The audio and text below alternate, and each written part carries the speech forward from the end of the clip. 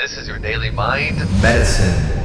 I am in the middle of travel and back to back. Talk about being engaged, having a blast, but being exhausted. Case study. It's not what I want to talk to you about. Life is incredible. In fact, if you think your life is bad when you're busy, you should test out being bored and having nothing to do with no utility to the world. I promise you it's worse. Anyways, I'm at this hotel. I just got done doing a quick workout. I'm about to head to a meetup. I see someone in the hallway, and I'm watching him, and it hits me. He's blind. He's walking around with a walking stick, and I tap him on the shoulder because he's trying to get around a corner, and I say, "Hey, do you want me to take you to your room? Do you need help with where you're going?"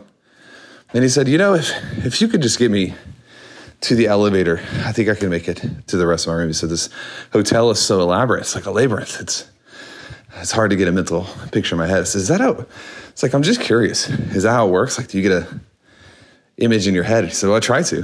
That makes it a lot easier. He's probably 45 years old. And I said, man, you are a legend. Like, I just have so much respect for, like, I wish I could memorize stuff. He's just talking with him and having a conversation. We get into the elevator, and his name is Rick. He has a family member that lives in Vegas. I'm going to Vegas tomorrow to do a podcast, and I head back home. There's a reason I'm telling you the story, so just bear with me. The elevator dings, and I start getting out, and he starts getting out. I said, oh, this is the third floor. You're going to the first floor. He says, okay. And something about that experience right there, I realized, and it should have been obvious, but sometimes you do not have empathy or understanding for a subject unless you have exposure to it. It hit me in that moment. I was like, holy shit. This guy actually can't see anything.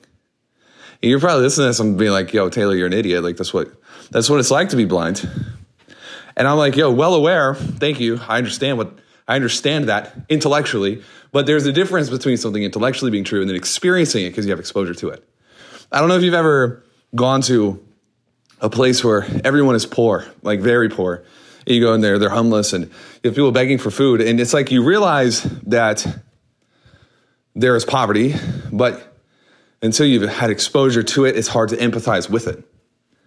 Or maybe you've known someone from a distantly removed friend of a friend of a friend who has taken their life or committed suicide or has been struggling with depression. But it's different when a friend of yours or a family member of yours struggles with that.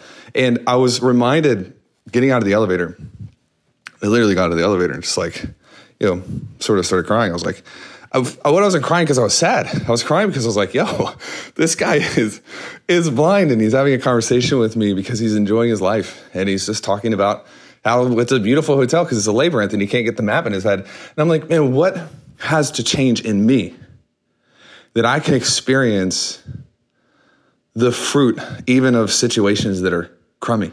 What has to change in me so that I can go through and enjoy the positives around me, even when something may not be going my way? And if somebody who is listening to this, you've experienced catastrophic failure or miscarriage, or people in your family that you or they're no longer here, you know what it's like to taste the flame. And it changes how you process moments moving forward. It's just a reminder for you. Now I'm trying to be a Debbie Downer. It's a Monday morning. I want to fire you up. Whatever's going on in your week, man, what an opportunity we have to hear and to see and to breathe and to engage and interact with the people around us that matter. This is our mission. Our mission is to print memories that will be meaningful long-term. Money is just a byproduct of all of that. I love you guys.